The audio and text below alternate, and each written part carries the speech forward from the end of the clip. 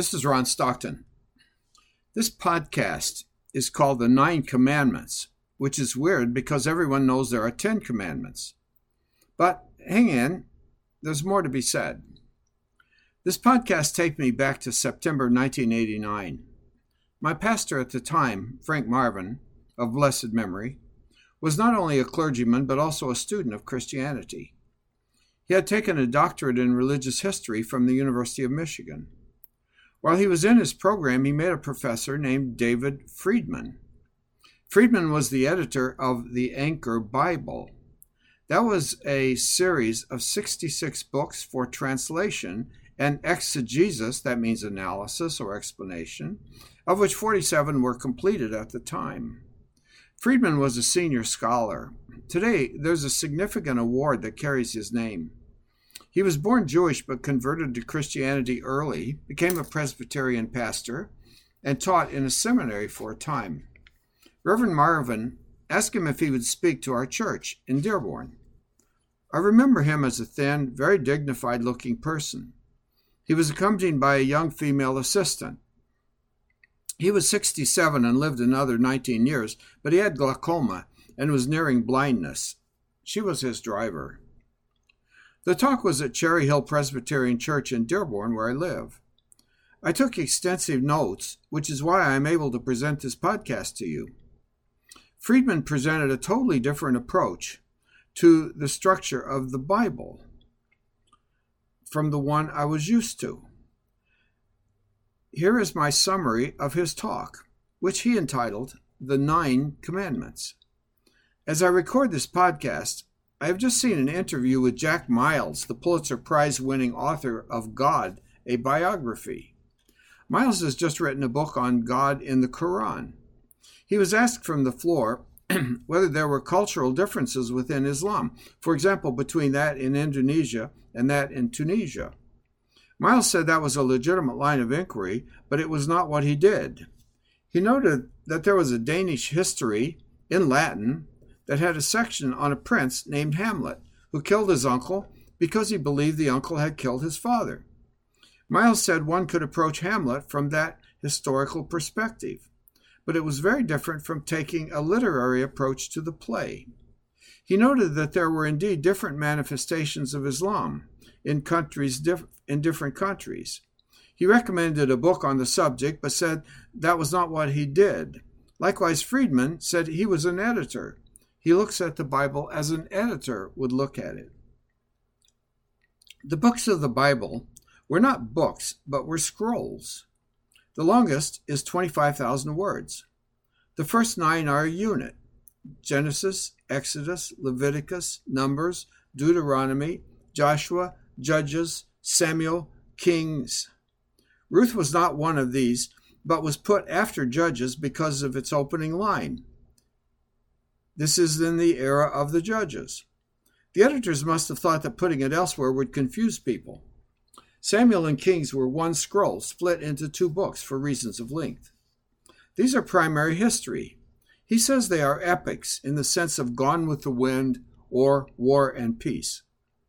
Friedman talks of editors and what they do, he being one, and of how they can shape a work by reorganizing it or emphasizing certain parts.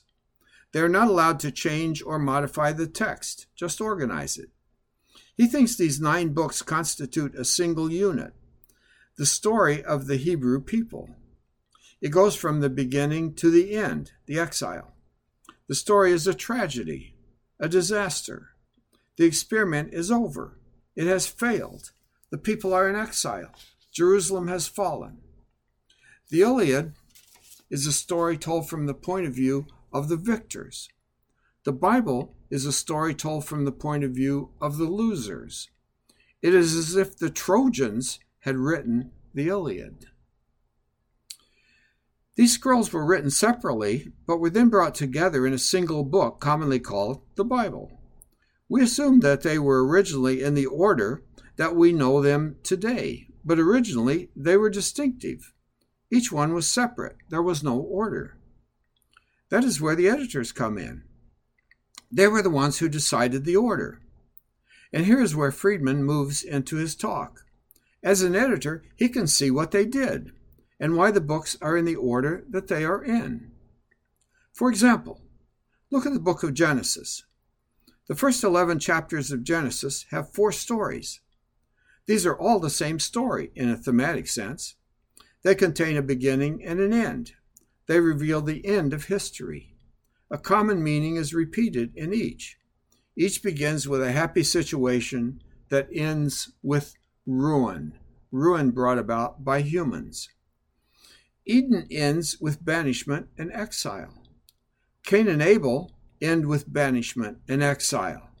The story of Noah ends with the flood and destruction.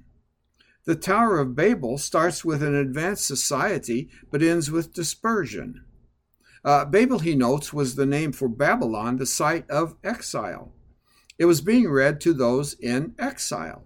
The story of humans begins with Babel and ends much later in Babylon, in exile, the same place.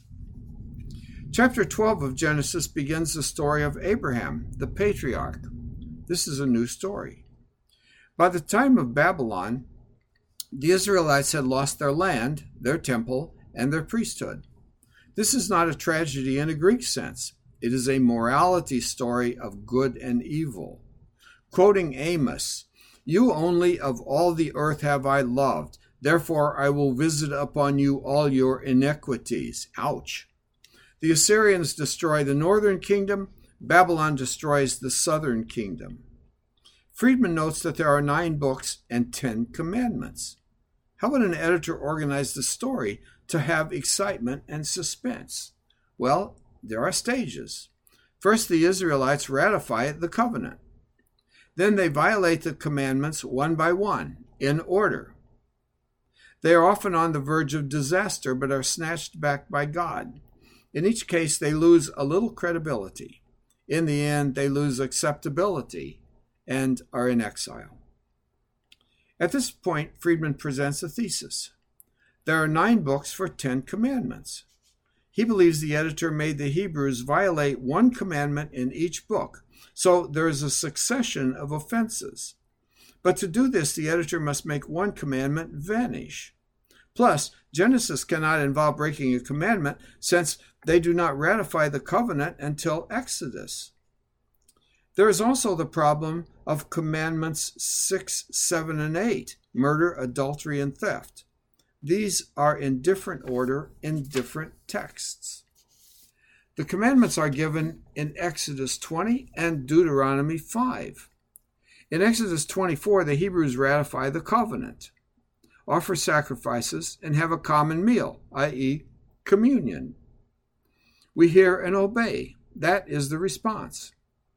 In Exodus 25 to 31, Moses confers with God regarding the tabernacle. In Exodus 32, God tells Moses, "Your people have broken the covenant." This was the incident of the golden calf. Moses turned his back on the tribes. Moses turned his back, and the tribes switched gods. We now have the offense of apostasy, Commandment 1, abandoning God, and idolatry, Commandment 2, worshiping an object. Both are broken at once. They have turned aside quickly out of the way which I commanded them. They have made them a molten calf, and have worshipped it, and have sacrificed thereunto, and said, "These be thy gods, O Israel, which have brought thee up out of the land of Egypt." God threatens destruction, but Moses intervenes, and the people are saved. Commandment 3. This involves using the name of God in vain. Using God's name was originally an exculpatory oath. If the evidence in a trial was non-definitive, the defendant could claim the oath of God, proclaiming innocence, and go free. God would judge such people, but humans would not. But the meaning of the commandment changed over time. The later common meaning of this offense was to attack God or use the name of God to attack others. Consider Leviticus 24, 10 to 12. An Israelite whose father is an Egyptian curses God. The Decalogue, the 10 Commandments, have no penalties. Moses asks God what to do. The story is an etiology. to show how penalties were evolved. God declares that all who heard the curse must testify, and the whole community must stone him. Thus, the community escapes punishment for individual crimes. Commandment 4, observe the Sabbath. Originally, this meant do not violate the Sabbath with remunerative labor. In Numbers 15:32 on, a man gathers wood on the Sabbath. He must be stoned. Commandment 5, honor your father and mother, so your days may be long in your father's house. This refers to disobedience and rebellion. It applied only to male children. Deuteronomy 21 offers further details. If parents have an adult son who is rebellious, the elders should examine the son and the parents.